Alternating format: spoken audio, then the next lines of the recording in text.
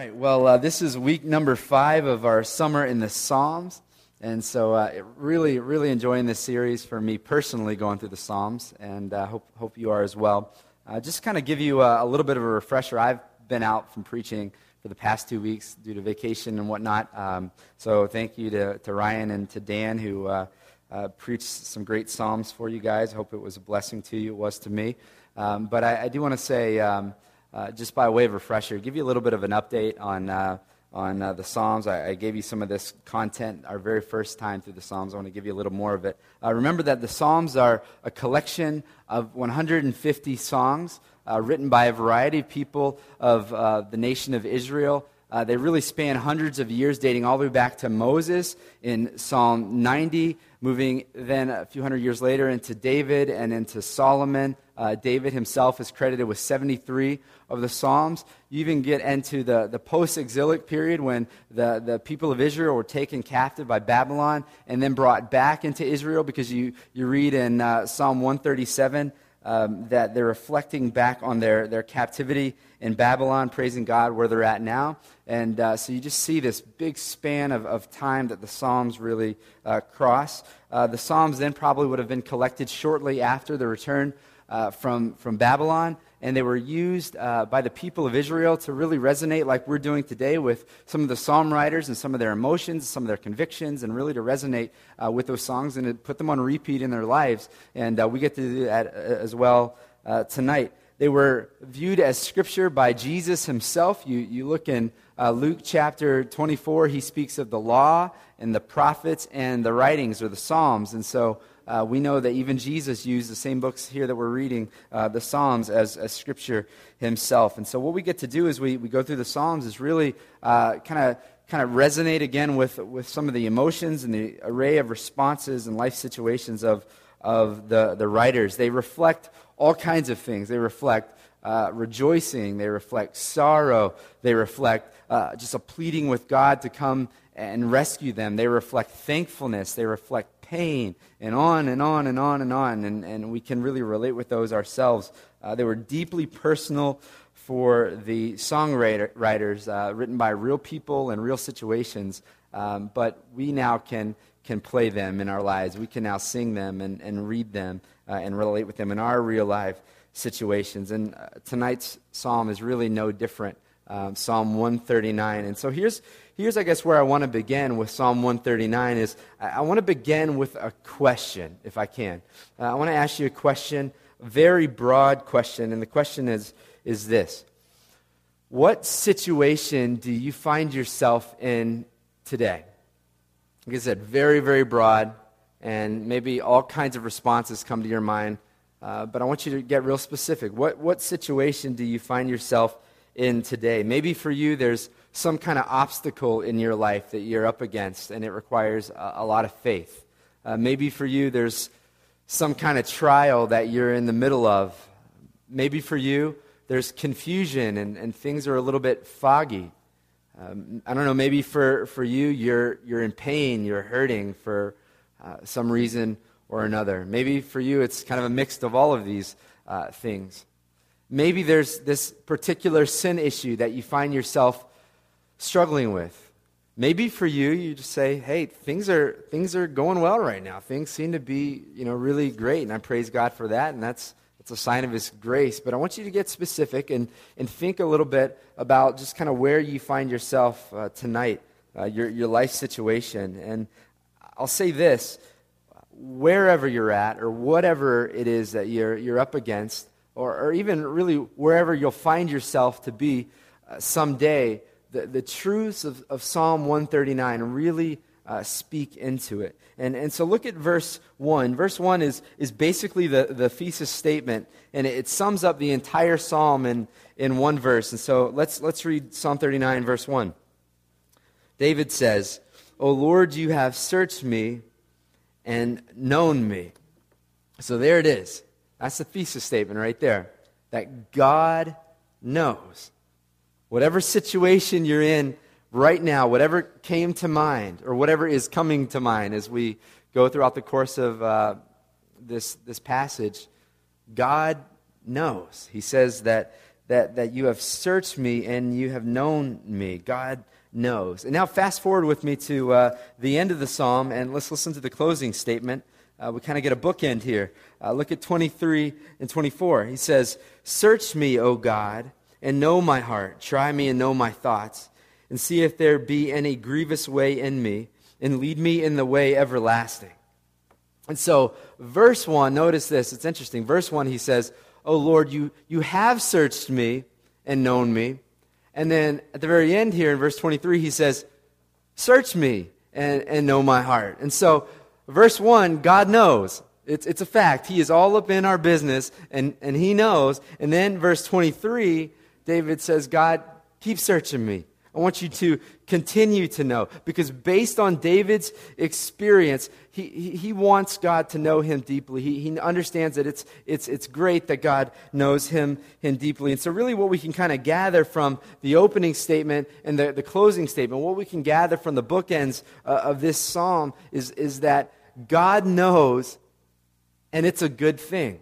That God knows your situation, and it's a good thing that God knows. I want you to think about just some authorities over your own life. A lot of times when an authority in your life knows something, whatever that is, a lot of times we don't really see that as a good thing. You know, like when your boss knows the reason you really called in sick.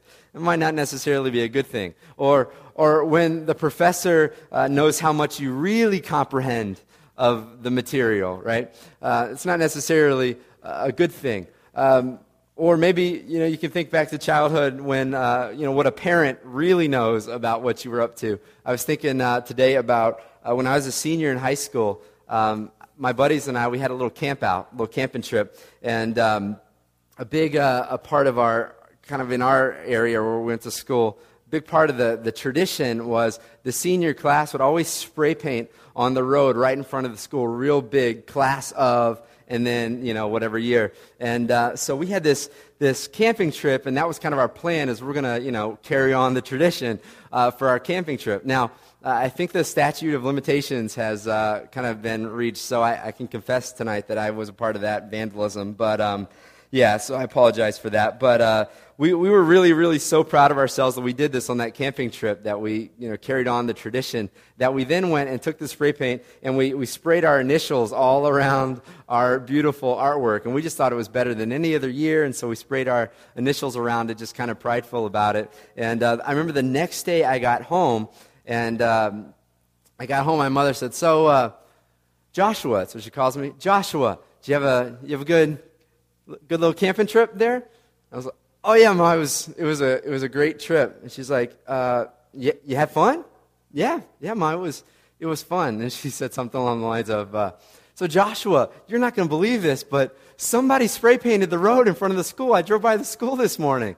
I'm like, "Really?" "Yeah." And what's even crazier, Joshua, is that on the road there's a J and a W. Are those your initials? Yeah, they're my initials, Mom.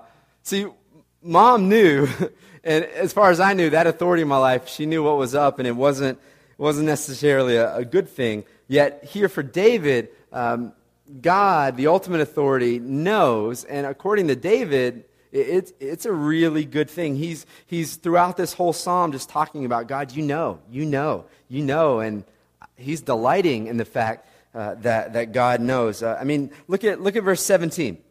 Verse 17, he says, "How precious to me are your thoughts, O God." How precious to me are your thoughts, O God. So he finds it precious that God has these thoughts. He knows. He knows all of who David is and what he's done. And which is kind of crazy if you think on David's history, that he was an immoral guy. He was an adulterer. He slept with another man's wife and then had that man killed in battle. And yet he's saying, "It's a great thing, God, that you know everything about me. I delight in that." And it's so good that at the end of the psalm he says, "Search me, God. Keep looking in my heart. Keep searching me. I'm glad that you know." And it wasn't David saying, "God, stay out of my business. Leave me alone." It was, "You know me," and that's a good thing. Kind of like it is with love. You ever had that special someone in your life? Some of you do right now, when they know you and they love you, despite all the ugly things about you. And as you get married, you learn more and more, at least Becky has about me. They know you and they love you. And see, God knows you. He still loves you, and He still is pursuing you, which is so incredible, which kind of brings me back to verse 1 again, if you want to look there. I want, as we read through verses 1 through 6, I want you to notice that God's love is a pursuing love. He's pursuing David. He's pursuing us. And so let's read it. He says, "O Lord, you have searched me and known me. You know when I sit down and when I rise up. You discern my thoughts from afar. You search out my path and my lying down and are acquainted with all my ways. Even before a word is on my tongue, behold, O Lord, you know it altogether. You hem me in, behind and before, and lay your hand upon me. Such knowledge is too wonderful for me. It is high. I cannot attain it." And so God's knowledge of us is a pursuing knowledge. It's not this kind of knowledge where it's like, oh yeah, of course, He knows all things. He's God. He knows everything about me kind of knowledge. No, it's a pursuing knowledge. Verse 1, look at it. He's searching you. Verse 2, He's discerning you. He's studying you. Verse 3, again, He's searching you, and He's acquainting Himself with all of your ways. He's learning the ins and outs of all that you do. Verse 4, he knows you so well that He knows what you're going to say even before the words on your tongue. Some of you have somebody real close with you in your life, and they know what you're going to say before you even say it. They're just that close, and they can get it out before you even say it. Look at verse 4. He knows what you're going to say. Even back in verse 2, even before that, He knows your thoughts. Verse 5, He hems us in behind and before. He has laid His hands on us, His hand on us. So understand that He's not this kind of hands-off God, like, yeah, I know everything about them.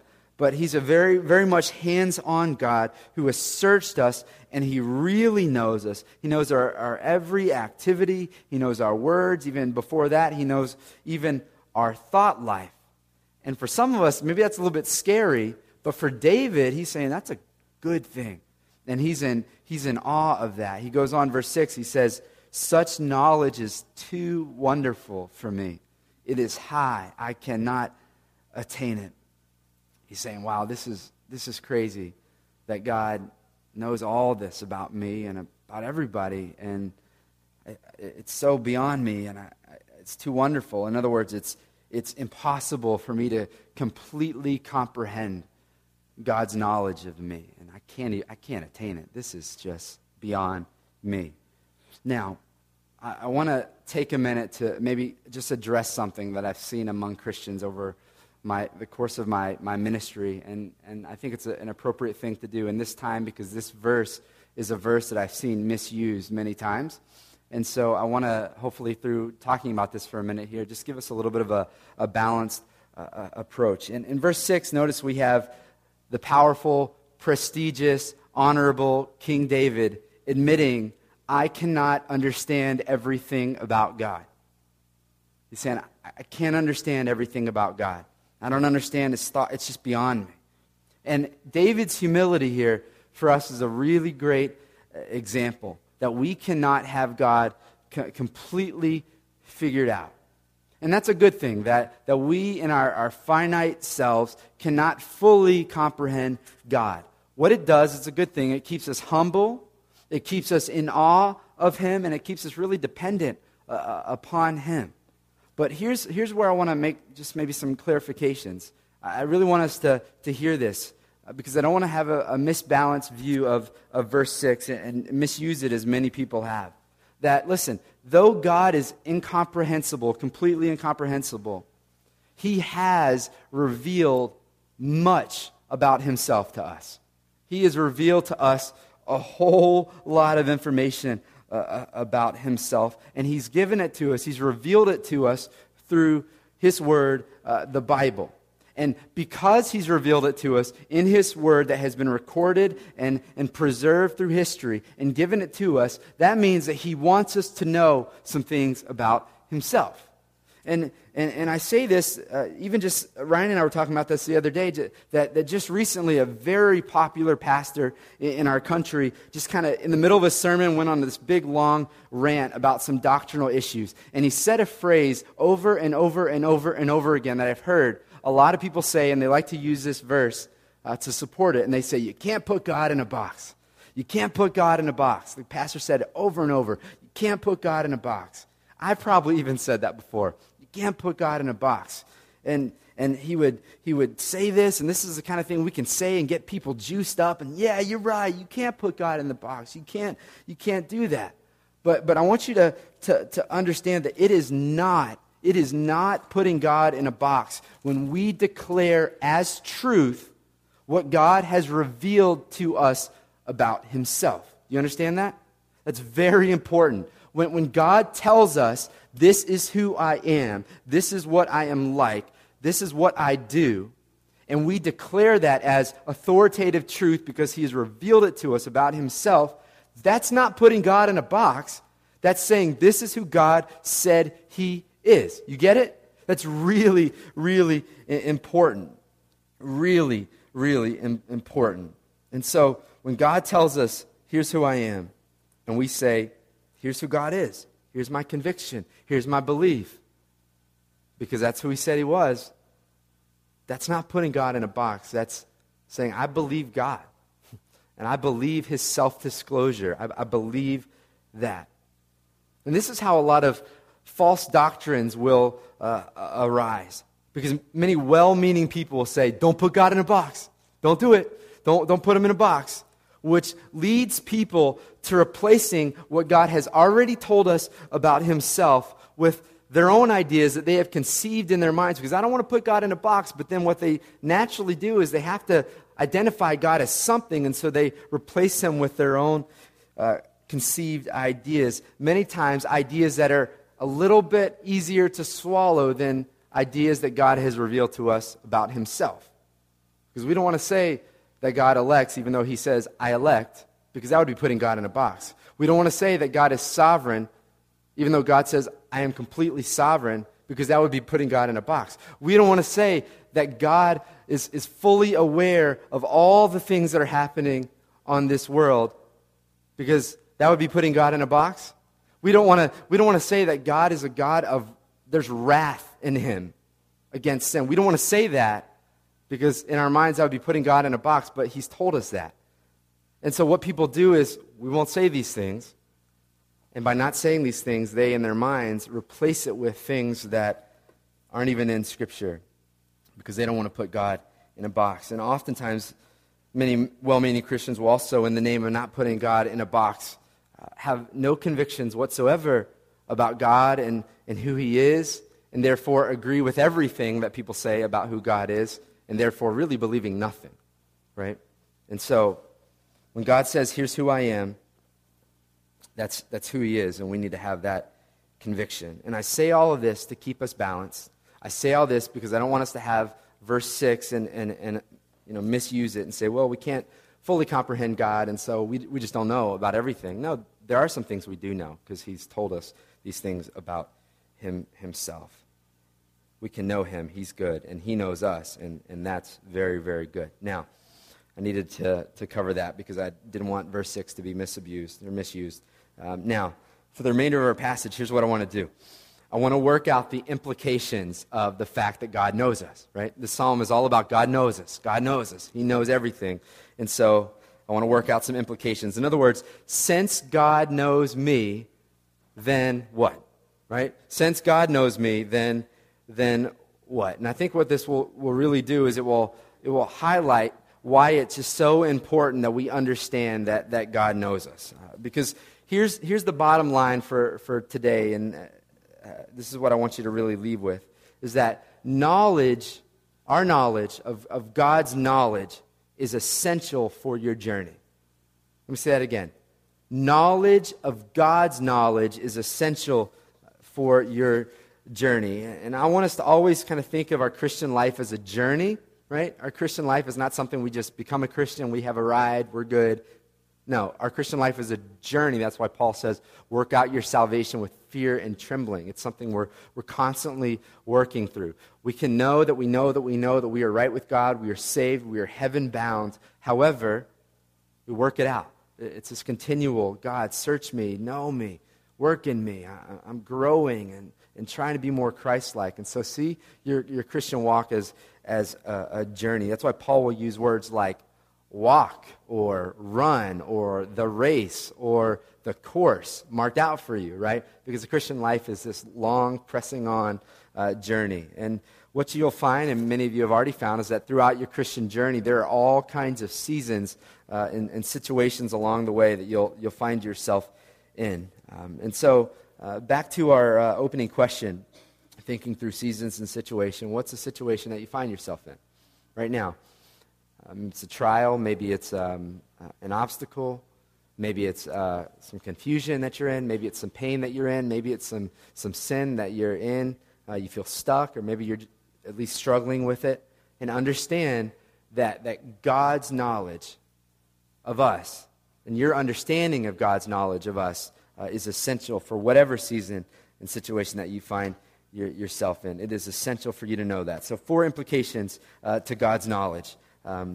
Implications that I think you can apply in the midst of your various situations. If God knows me, then what? So here's the first one. Since God knows me, I am accountable. Since God knows me, I'm accountable. Look at verses 7 through 12 with me. We'll read them here. It says, where shall I go from your spirit? Or where shall I flee from your presence? If I ascend to heaven, you are there. If I make my bed in Sheol, you are there. If I take the wings of the morning and dwell in the uttermost parts of the sea, even there your hand shall lead me, and your right hand shall hold me. If I say, surely the darkness shall cover me, and light be about me by night, even the darkness is not dark to you. The night is bright as the day, for darkness is as light with you. So here what David is doing is he's kind of illustrating for us that nowhere can we run where we are unexposed to God. We are always exposed to God. He sees everything. Look at verse 7. David uses that word flee. He says, where shall I flee from your presence? That word flee kind of insinuates guilty, right? Insinuates guilt. And listen, there's nowhere I can flee from God's presence. He is never unaware of our sin. He's always aware of our sin. David's saying, I cannot run from you. God, you see everything. You see everything I do, everything I've done. You see it all, right? I love how back in verse 3, as we highlighted earlier, that he says he's acquainted with all of our ways. He knows all of our ways. That God knows every step. He knows every thought. We cannot flee from God. And then what he does in verses 8 and 9 is he uses 2 pairs of extremes. These are kind of interesting to describe just how we cannot flee from God. He says heaven or hell or Sheol. We can't go there to flee from the presence of God. He says wings of the morning or the uttermost parts of the sea.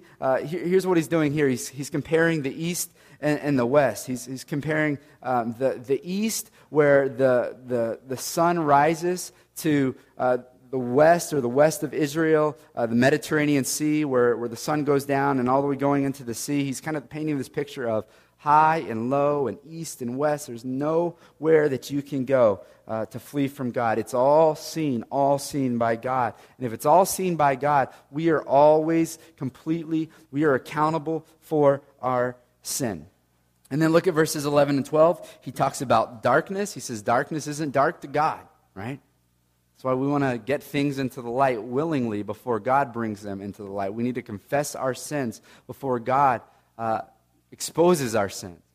Man, it just breaks my heart. I feel like time and time again I'm hearing stories and catching word of this pastor or somebody that I thought was just a great man of God, and next thing I know, I find out cheated on his wife. He's thinking, I'm going to hide this in the darkness. Nobody will know. No, God brings these things. He brings them to light.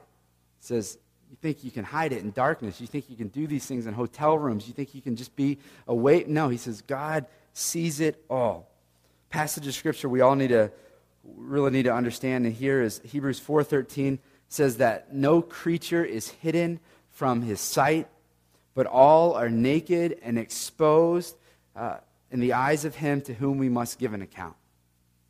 We are completely naked and exposed before God, and we must give an account. So that everything that we do, we're accountable for. And so, when you live your life, or even your own thought life, remember it's all seen by God. So that means every show that you watch, every page that you scroll on the internet, every dollar that you spend, every piece of your income that you account for or don't account for when you're doing your taxes. Men, every single girl that you look up and down. Women, every word of gossip that you utter. God knows every single bit of it. It's all naked and exposed to him, and we're therefore accountable for it. And I say all of this because I really hope that our knowledge of his knowledge of all of these things will really stir us towards a desire to grow in holiness. To grow in holiness. And we seek to live lives of holiness not out of an idea that will earn us God's favor, but we want to live a life of holiness out of gratitude for the favor that we have, not because we earned it, but the favor that we have because of Christ and our trust and faith in Christ, our desire to honor him. And so he sees it all. We're accountable for it all. And so let's step it up and let just our knowledge of his knowledge, of our actions and our thoughts and our words, everything, really lead us to greater holiness. Now, I do, however, want to point out the tone here of this psalm. The tone of this song is not dark. The tone of this song is not negative. It's not a guilty tone. It's not a tone that reflects in any way David having a desire to be independent of God. Like, oh, God, you know everything about me. I just want to... No, it's actually a tone that David is comforted by the fact that he's accountable to God.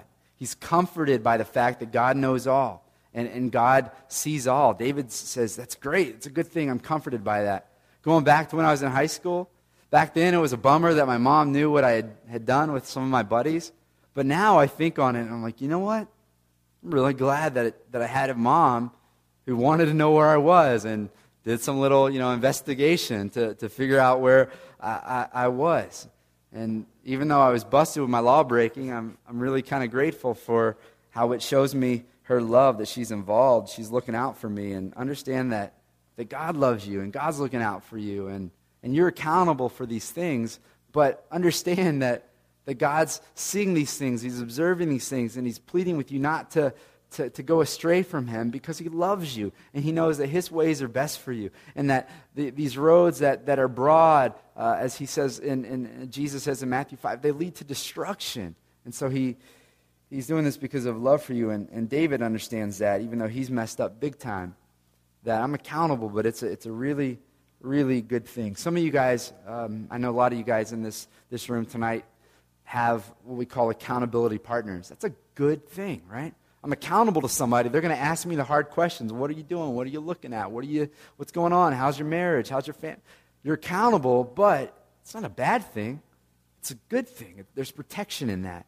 And David sees that because God wants to keep him from what's harmful for him. So since God knows me, I'm accountable. Here's the next one. The next implication of God's knowledge is that since God knows me, I'm valuable. Pretty cool. Since God knows me, I'm valuable. Some of you guys can think back on your let's call them love interests of the past. And I've heard some stories like this in the past where you get all nervous and then you finally go up to that person that you're interested in and you're ready to introduce yourself and they say, Josh, right? Fill in your name, right? And they knew your name, right? And you're just completely, utterly flat. They know you. They know me. That's so cool, right? We get flattered by that. But don't be flattered by the insignificant. I got one better for you. God knows you. God knows your name. Be flattered by that. Look at verses 13 through 16 with me. It says, "For you formed my inward parts.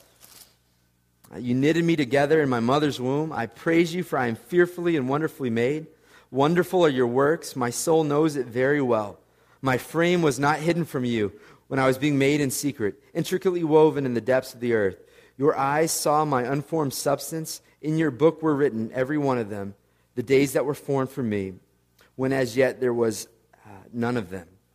And so you are valued by God, that God, He so knows you, that He was intricately forming you and putting you together since before your birth. And so what that means, some of you need to hear this, is that every physical characteristic that you hate about yourself, that you personally see as a flaw, God sees as no accident at all. By the way, who told you that was a flaw? It wasn't this book. It was probably another book, right? People Magazine, right? What you see as a flaw, God says that wasn't an accident at all. And we get the wrong standard for physical appearance. It's coming from the wrong book. God says there's no mistakes. I make no mistakes. I was personally creating you to look the way you look. It's funny, I read back through some of the Song of Solomon, and you read through the Song of Solomon, and you listen to Solomon describing some of the physical characteristics of the woman that he's speaking of here. And he's saying some physical characteristics that in today's economy, not very flattering. But to then, what it goes to show us is that physical characteristics and what we value as attractive, it changes throughout history. But we shouldn't worry about, what we worry about is the fact that God says, I have made you to look the way you look, with these characteristics, with these personality traits, and it's on purpose. It's on purpose. It's no mistake at all. And I don't know, maybe you can even think about people with physical handicaps. Maybe a child born with Down syndrome, or someone who's born blind or deaf. And if we really believe this, these verses apply to them as well, that these are not genetic defects. These are not physical defects. These are features, right? These are things that God has done and allowed to happen that make this person unique. It's kind of all in your perspective, isn't it? Because of these things that maybe the world would call defects, they maybe are stronger in areas that we're not stronger in. And I wouldn't consider them defects, but maybe things that make them unique, because God makes no mistakes. And understand that even though people with physical handicaps have really big challenges that come their way, those things that are challenges for them also pose great opportunities for them and for us to rally around them and to serve, and it brings out good in many ways. And so understand that God makes no mistakes. And this passage here is also one that we can use, and many Christians have used and read to see that it really kind of is indicative of when human life begins, that we see abortion as murder because God is deeply involved even in the mother's womb. So it doesn't just become a human when the child is out of the mother's womb, but it's a human, it's a child. God is weaving this child together and forming this child even in the womb. And so understand that even those children are valuable. And so there's mass murder taking place in our country today because we see them not as human. I'd say another thing for us Christians is that I'm fully aware that many people that are in your life see your views as a Christian as archaic. Fully aware that there are many people in our lives that think because of our convictions we're just complete jerks. I'll say two things. One, don't be a jerk. But then two, I'll say this. Even if you try not to be a jerk, many people are going to think you're a jerk if you're really standing up for Jesus. That's often out of your control. But I want you to understand this, that your value is not based on what they think of you. Your value is based on not their opinion, but on God's opinion. He says, I made you. Everything about you. It's on purpose. It's on purpose. Now, we come into this world tainted by sin, and so there are things that we say and things that we do that are a result of our sin. But if God's forming us and fashioning us in the mother's womb, then He's created us the way we are on purpose. And so There's value, great value in that. And God's saying from the very beginning, I have a plan for you. You're valuable. You're valuable. And so don't let anybody tell you otherwise. Don't let anybody tell you otherwise. Since God knows me, I'm valuable. Here's the next implication. Since God knows me, I am protected. Since God knows me, I'm protected. Look at 17 and 18, if we can.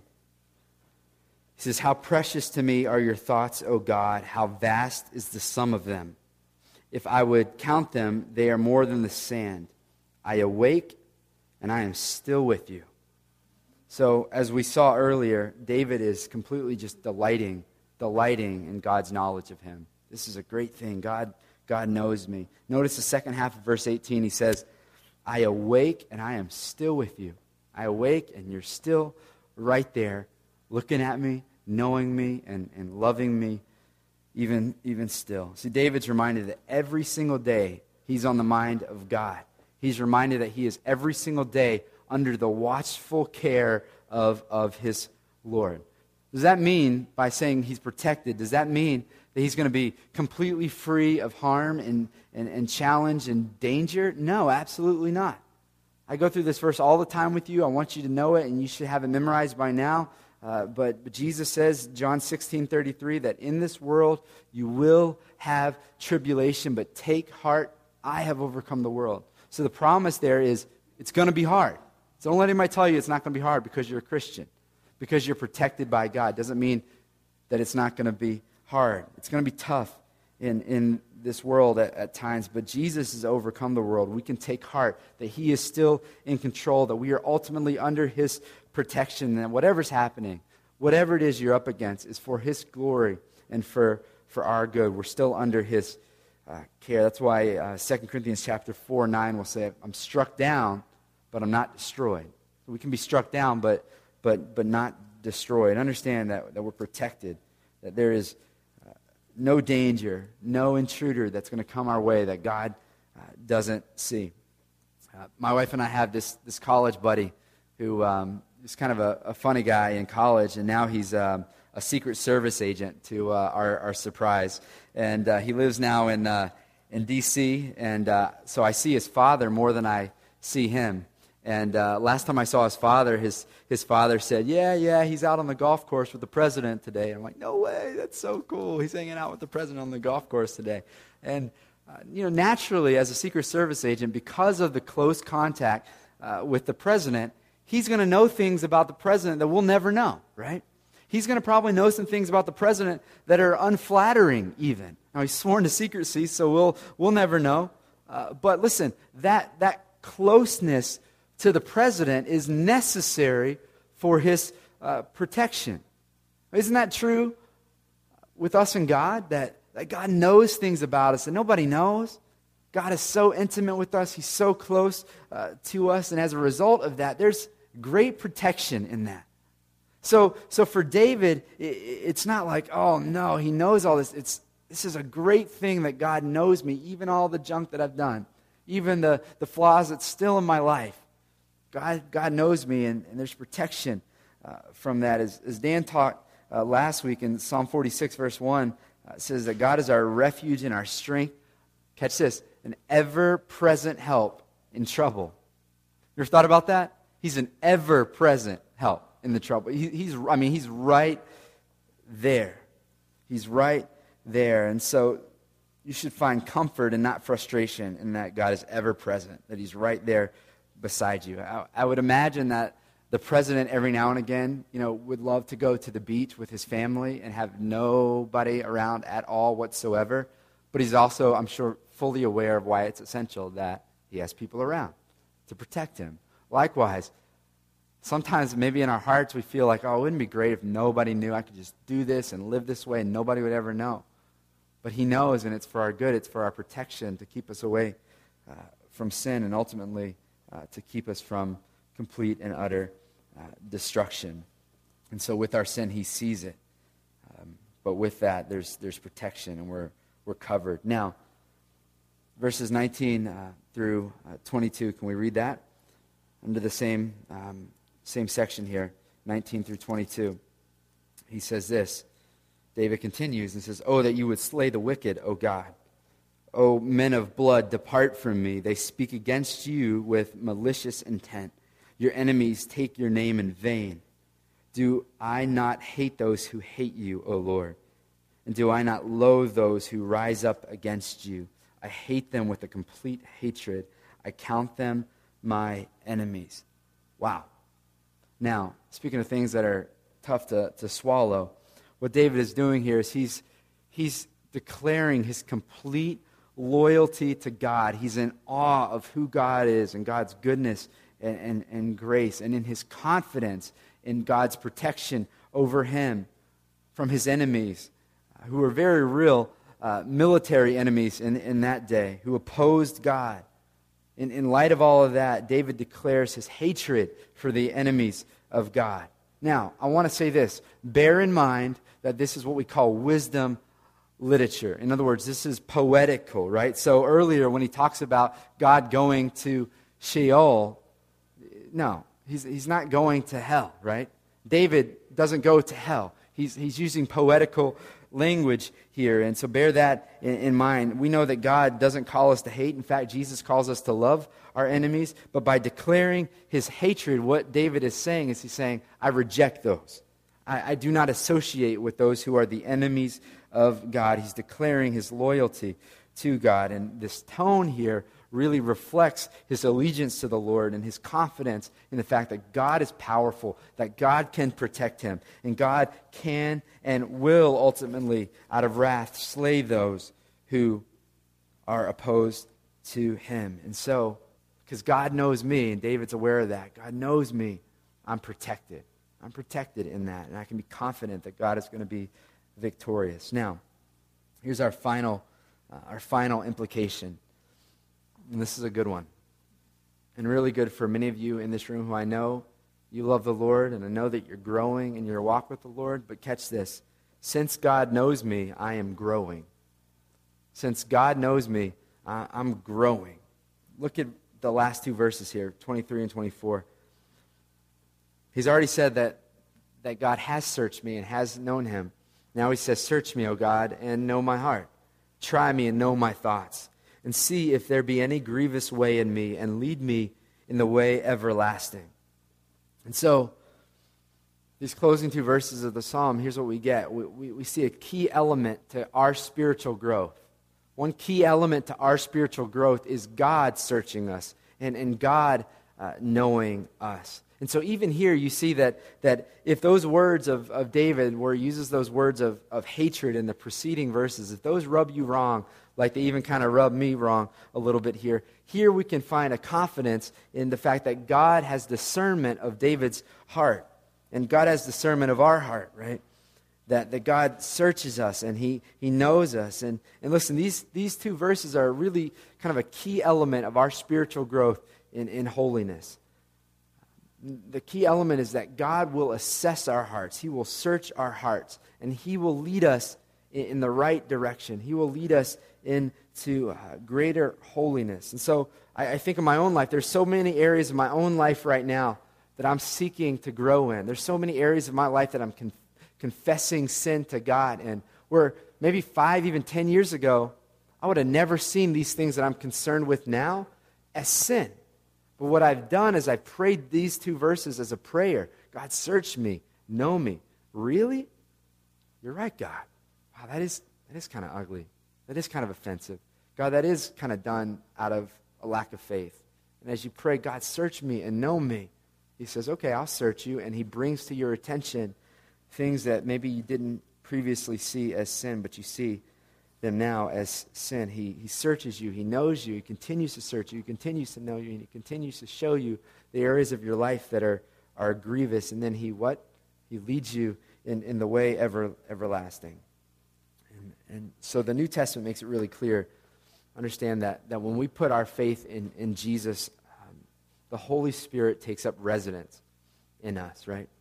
And then in John chapter 16, Jesus says that the Spirit will come and He will convict us of sin. And so we're convicted of sin. Why? Because God's called us now temples of the Lord, of the Spirit.